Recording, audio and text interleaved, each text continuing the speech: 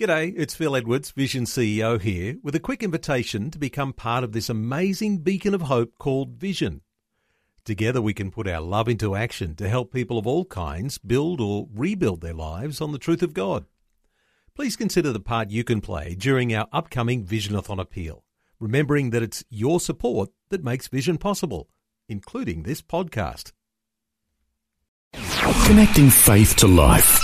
Vision. Coming up today on The Story. God calls me to plant a church in Melbourne, and I thought that would mean that any moment now my husband was going to come along, because I didn't know of anyone in Australia who was pastoring or starting a new church as a single woman. The church was in St Kilda, which is, as you may know, the red light district of Melbourne. It was just so hard. The Story. Hi, I'm Jimmy Colfax. Welcome to The Story. Today's guest has gone down a somewhat unique path. Tania Harris has been a pastor and leads a worldwide ministry as a single female. She's the founder of God Conversations, with speaking tours, a radio program and much more. We'll find out her unique journey today on The Story. Tania Harris is chatting with Karen Hunt. Can you give us a little bit of a background of, what was life like for you in your early days growing up in Melbourne? Beautiful Melbourne. Well, I started off my working career actually as a sports teacher. I did that for about 4 years, and I remember one particular afternoon standing on a football field wondering if this was going to be the thing that I was doing for the rest of my life. And I prayed a prayer at that time. And over the following year, God spoke to me that I would be in ministry. And the odd thing about that is that at the time I didn't really know what he meant, because in the church that I grew up in, there was no women who were ministers. In fact, we weren't allowed to be. We were the ones who were kind of in the kitchen, helping out, staying at home. And so I didn't have any idea what God meant, as is often the case when he speaks to us. And I ended up studying a master's at Bible College. And going on from there, I pastored a church in Melbourne, and about 10 years ago I moved to Sydney to become the academic dean of Hillsong College. And from there, about 6 years ago, I started God Conversations. And as you said, our goal is to equip people to hear God's voice. And the reason for my ministry is because over the years, God taught me very clearly how he spoke, and my life has been the product of his words. So I'm very passionate about helping other people develop that kind of relationship with him. Tania, from a very conservative background, you have had, that's in a nutshell what you just said. Yeah. You've had such a checkered range of ministry experience, haven't you? Yeah, I have. I think a lot of it was trying to work out who I was and what I was going to be in life. So did a lot of different things with children and youth, and in welfare work as well, overseas missions. So I think we finally worked it out. I love what I do now. And so from originally being a physical education teacher, I know the transferable skills of teaching can be used in a whole range of different contexts. But yeah, you've worked with homeless youth, you've worked with online training programs. Yeah. Right now you're a Bible teacher, you're an inspirational speaker traveling worldwide. Where have you just returned from recently? Actually, I have had a month in Sydney, would you believe? Before that I was in Europe, but I've had a month because I've just been writing my first book called The Easy Way to Hear God's Voice, and it's just published at Conversations.andquot now, which has been great. But I think, the principles I learnt as a school teacher such a long time ago, how to work with people, have been transferable, whatever age or base or demographic those people are. And particularly, teaching people about God and helping them is all part of seeing the very best come out in their lives. And it's always been a common theme in the whole of my ministry along the way. So it just hasn't looked like I thought it would look. I thought it would look very different. I think I grew up, as I said, in a very conservative home. We never really talked about what I would be when I grew up, because everybody knew that I was going to get married and have kids, and that was it. I didn't even think about having a career. So it's just a very different scene that I find myself in now. I'm very thankful for it. God's been faithful, but just not what I expected. So you've actually gone from the peaks of Switzerland to the halls of Oxford University to upstate New York, all across Australia. That is a far cry from the kitchen in beachside Melbourne. This is very true. sounds very glamorous, but I think the inner journey has been much more profound, even sometimes, than the outer journey that I've done. That process of working out who you are and what you're called to do, and working through all that fear. As I said before, very shy, growing up, very conservative, very small-minded, never imagined that I could actually do something beyond my small, narrow little experience. And I think knowing God has completely changed the possibilities before me, and so very thankful for that. A friend of mine once asked me, being a Christian hasn't made that much difference in your life, has it? I think he expected me to say, it changes what I do on a Sunday morning, but actually it's changed me from the inside out and molded me into the person I believe God designed me to be from the very beginning. So thankful for that. As I said, a long journey, and sometimes a painful one, working out those barriers and those obstacles that we go through in life. Can you give us a little bit of a snippet? Now, this is my curiosity here. Yeah. Can you tell me the part of your journey that changed from a very conservative Christian denominational upbringing to getting involved with Hillsong Church? That's an interesting one. Well, it came in stages, I think. As I said, the church I grew up in was very somber. At 21, I wanted more. I guess I wanted some more tangibility in my spiritual experience. So I moved to a large church, and, the people there sort of were much more exuberant and expressive in their faith. So that took a little bit of getting used to. After that, I was trained in another church. To my horror, as I moved there, a woman came in. And as I said before, in our denomination growing up, women weren't in ministry, and they weren't allowed to be. It was only the men who could do that sort of thing. So to my horror, this woman, I couldn't work her out. She was bold and strong and confident and feminine, but I'd never seen someone lead before. Time goes on, and God calls me to plant a church in Melbourne, and I thought that would mean that any moment now my husband was going to come along, because I didn't know of anyone in Australia who was pastoring or starting a new church as a single woman. The church was in St Kilda, which is, as you may know, the red light district of Melbourne. It was a difficult situation. I was taking over someone's church that had kind of died, and there was no money and no support networks, and it was just so hard. And I remember at the time thinking, well, I can't do this, God. I don't have all the basics, and I don't have the support. Every other pastor I know is male, is married, and has 2 kids. And I'm not that person, so, you need to call somebody else. And to my horror, he insisted, no, you can do it. And I think that's when I learnt a lot more about myself. I think sometimes women have taken a back seat, and they haven't really press the boundaries of who they are as people, because they've let someone else do it, if you like. We hang back. We're not so sure. We're fearful sometimes. And so for me, that was certainly discovering who I was. Great experience. Pastored that church for a few years, and then through a series of God Conversations, quite a story actually, I moved to Sydney.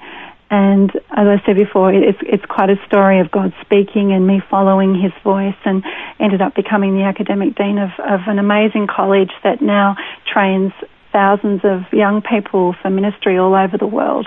Hard to leave. I'm still at Hillsong Church, but needed to follow the call of God on my life for Conversations.com. So did you actually enroll to be a student in the college first? No. By then I'd already finished 4 years of theological study back in Melbourne. So I've moved beyond. 8 years of study is enough. Yeah, I can concur. Very much so. So I know this is a 6-part DVD teaching series. If I was to ask you, how do you recognise the voice of God, Tania? But in a nutshell, how did you recognise the voice of God to step out of what you were doing there in Melbourne, to go to Sydney, to eventually get onto that path that set you off to now be doing what you're doing? Well, I think the foundational premise in hearing God's voice is to understand that He is a talking God, and He still speaks today, and that He wants to speak to us. I think of Acts chapter 2, verse 17, when the Holy Spirit is first given to the church. And the Apostle Peter stands up and he says, everything has changed now. in the olden days, the Spirit came on just the prophets who would hear from God. They'd go up to the mountain like Moses and hear from God and then pass his messages on. But now the Spirit has come, and your sons and daughters will prophesy. Your old and young men will have visions and dreams. And these forms of communication were the ones that God used with the Old Testament prophets. And now they're available for us. So I think for me, at 21, realizing that God could speak and that he wanted to speak, then I thought, well, why isn't he speaking? Because he spoke to, Peter, and he spoke to the Apostle Paul, and he spoke to my friend who's at my church, and he spoke to the pastor. Why isn't he speaking to me? And for me, that was the central, pivotal point of going, okay, God, I'm listening. I want you to speak to me now. And that's all I did. Really, that was all I did. I just said, God, I want you to speak. I'm listening. And from that point on, he started to speak, and in ways I did not expect, in clear ways that were clear, in ways that caused me to respond and live a life of faith. And I think sometimes the difficulty is we don't want to hear what he says. Sometimes he calls us, say, for example, to forgive someone who's hurt us, and we don't want to do it. So we sort of go back to God and say, can you say something else now? When actually that still small voice is prodding us because there's some good fruit to come out of it. But we need to follow him. Jesus said, my people recognize my voice and they follow me. The thought that we really can have a two-way conversation with the creator of the universe. That's amazing. It is. It's incredible. When I moved to Sydney, God showed me beforehand what I was going to do and be in ministry in Sydney, and I saw how it was going to happen. And then when it came to pass, it was like, wow, God, you really are God. You really know me, and you know the world, and you know everyone around me. I think that experience just leads you into this relationship that's real. We really do get to know him as his people, and for me that's one of the most wonderful experiences. I want to be able to pass that on. I want people to know that there's a God who's personal and loving and kind, and he wants to see the best come out of us.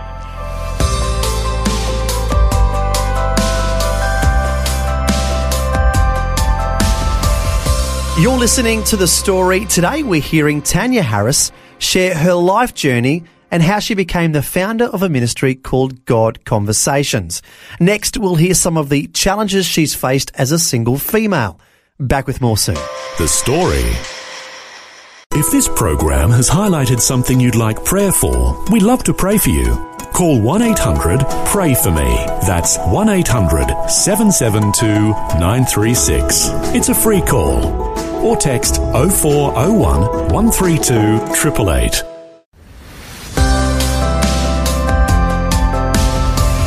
Hi, I'm Jimmy Colfax, and this is The Story. We're continuing with Karen Hunt's conversation with the founder of the ministry God Conversations, Tania Harris. The topic now turns to some of the challenges of single life. It's hard to be alone. The Bible, God himself says he makes this amazing creation, and he pronounces it good and good and good, and he makes humanity and he says it's very good, and then he says one thing that's not good, and that thing was that we're not supposed to be alone. So I think this desire to know others and to be known is a part of the human makeup.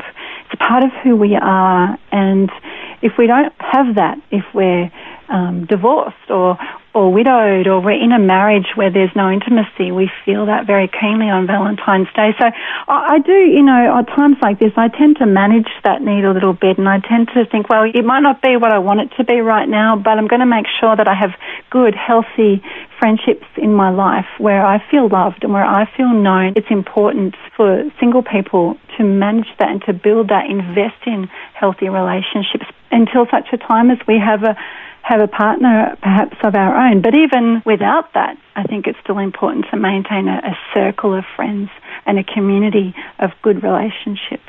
Tania, how do you go about finding the right people for you to develop healthy relationships? Yeah, that's such a great question and such an important one. Look, I think if not the most important question that we could ask ourselves in our lives. I heard it recently said that we are the average of the 5 people who are closest to us. Ooh. We become like those who are close to us. And whether it's a spouse or whether it's just a company of good friends, I think those choices that we make about who we do life with are just crucial. You know, when I was growing up, my mother told me from a very early age, Karen, if you lie down with dogs, you're going to come up with fleas. That's such a great one. Nice. Thanks, Mum. I reckon, but I haven't forgotten it all these years later. No fleas on me. I've been very blessed with close, really quality people in my life, and they're people who've shared similar values. They believe in me, and I believe in them. I have a lot of fun with them. We can talk about the things we really care about late at night, and I respect them for the way they do life. And so I see my friends as, how can I say it, the greatest resource. They're the ones I learn from. They're the ones who correct me. They're the ones who, lift me up when I'm down. I said to someone recently when they said, how do I find the right person to marry? And I said, well, that's easy. You just marry your best friend and you add chemistry. Ooh. So I've had a lot of best friends there just hasn't been the right one with chemistry. But I think it is. It's someone who's your best friend, who you can do life with, who are committed to your success, and you're committed to theirs. And then you make that choice to navigate the journey together. I see a lot of my friends now getting a little bit further in life, and we see the consequences of choices they've made when they're younger. And those choices just have a ripple effect throughout our lives. And we need to be intentional about the people that we bring close and that we invest time in. And then when we know who those people are, we protect them and we build them and we do everything we can to learn from them. And they're the biggest gift, I think, that God gives. For me, that hasn't come in the form of a long-term partner, but God will provide for us. If we ask Him and say, oh, God, I need good friendships, good relationships. Help me to be a good friend and to gather those people around me. And I believe as we do that, we're going to live prosperous and successful lives, whether we're single, divorced, married, or whatever state we are in. Let me ask you, though, a number of people in the Christian world, singles, guys, girls, to say to them, how do you find that right person? Does it have to be in the church? Yeah, I have a number of friends who've asked me that same question as well. It's interesting when you start to think about the practicalities of doing life together, when you have children, when you think about how you're going to spend your money. And I often think about the times that God has spoken to me and has asked me to give away money or asked me to leave a job. And I think about if I had a man with me who shared that experience with me, how would he react? And the truth is he probably wouldn't cope with that. The truth is that our relationship would start to fall apart. So I don't want to be the person that has to choose between the God I worship and the man I love. I don't think it would work to have someone who would align themselves on a different track, who is following other priorities for their lives. It just doesn't work. I understand sometimes why people make choices about who they are with, but for me, that's just not an option. So what are your thoughts also with regard to another bit of encouragement that I received as a young woman was, Karen, find people who are interested in the same things that you're interested in, because the more you have in common with someone, the greater credit there will be in your relational bank. Yeah, my dad said the same thing, actually. It's interesting. I think it's true. I think you do need areas of commonality, but I think that more so, you need to be open. So, for example, one of my favourite things in the world to do is ski. And I think I would love to marry a good skier, but maybe I wouldn't marry a good skier, but I really want him to learn to ski so that we could do my favourite thing together. I think that we're going to have some differences, and I think sometimes the differences attract. But at the end of the day, you have to find things that you can share together.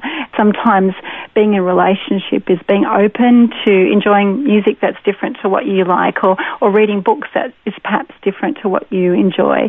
I do it with my friends. Even today, the people I've known, I learn from their differences. But at the same time, the things that really matter about commonality are the values and priorities that are under the surface. And from that then comes the capacity to share life together and to learn from each other as well. You've certainly been travelling a unique journey, Tania, as a woman in Christian ministry, but also as a single woman to date in Christian ministry. Yet you've only just started speaking about this whole topic, haven't you? Under duress. I had my first speaking invitation to speak on singleness last year, and I thought, well, that's the invitation that everybody wants, isn't it? Yeah, look, it just worked out that way. I didn't expect it to. I think for me, God has a good plan for my life, and it just turned out that marriage has not been a part of that. I expect it will be one day when the right man comes along. Up until this point, you work out how to manage the season that you're in and to live the best life. I think that the grass is always greener, and I've had friends and people I've known who've made decisions out of the wrong reasons to be married and have ended up very unhappy. And so, you have to make choices in your life about who you want to do the journey with. And for me, I've had some great people around me throughout my journey when I was pastoring my church, when I was here in Sydney, and I have an amazing team and board around me who help me with my ministry, who are not just leaders, but they're friends. I've learnt how to manage the season that you're in, and I think it's very important that we do that as singles, that we go, okay, I need to build healthy relationships that are two-way in my life so that I can enjoy the time and the person that I am in this time. Yeah, great encouragement. Like you said, making the most of every season in life.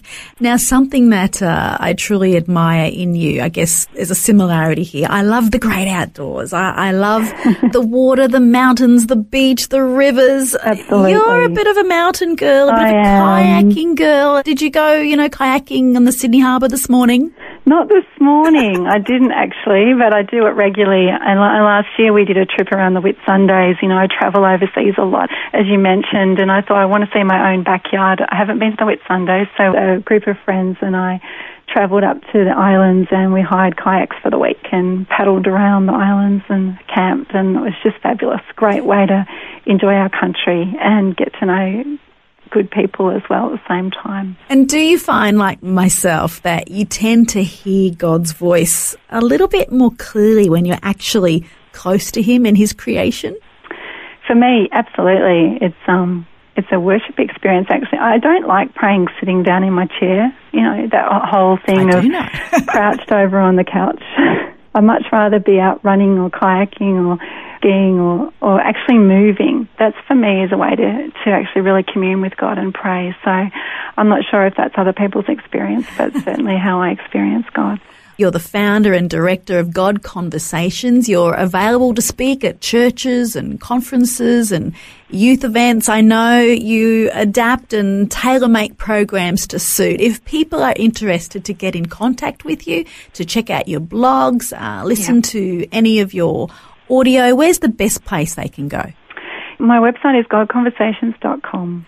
Hey, God bless you. Thank you so much for joining me. Thanks so much, Karen. So great to talk to you. Bye-bye. Bye-bye. That was Karen Hunt chatting with Tania Harris, founder and director of God Conversations, a ministry that focuses on helping people to recognise and respond to God's voice.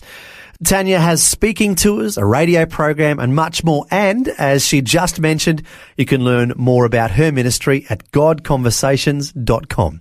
Well, thanks for joining us. And until next time, I'm Jimmy Colfax, encouraging you to share your story with someone today. Next time on The Story. It was the trauma. It was the bad things done to me. Like, I was flogged with a pool cue at the age of 9 from my nana's husband. It crippled me, and the saddest thing about that, my older uncle was in another room and he just sat there and didn't do nothing about it, and so I felt betrayed and let down by him at the same time. I just had a bunch of belligerent, insecure addicts and alcoholics around me, and it was just atrocious. Mark Johnston grew up in horrific circumstances and his life spiralled out of control. However, it is hard to imagine anyone's life more remarkably changing for good. Mark now runs the very drug rehab centre he entered to get clean. His story's coming up next time. The Story. Just another way Vision is connecting faith to life. Before you go, thanks for listening. There's lots more great audio on demand, or you can listen to us live at visionradio.org.au. And remember, Vision is listener supported. Your donation, large or small, will help us continue connecting faith to life for hundreds of thousands of people across Australia and around the world. Learn more or donate today at visionradio.org.au.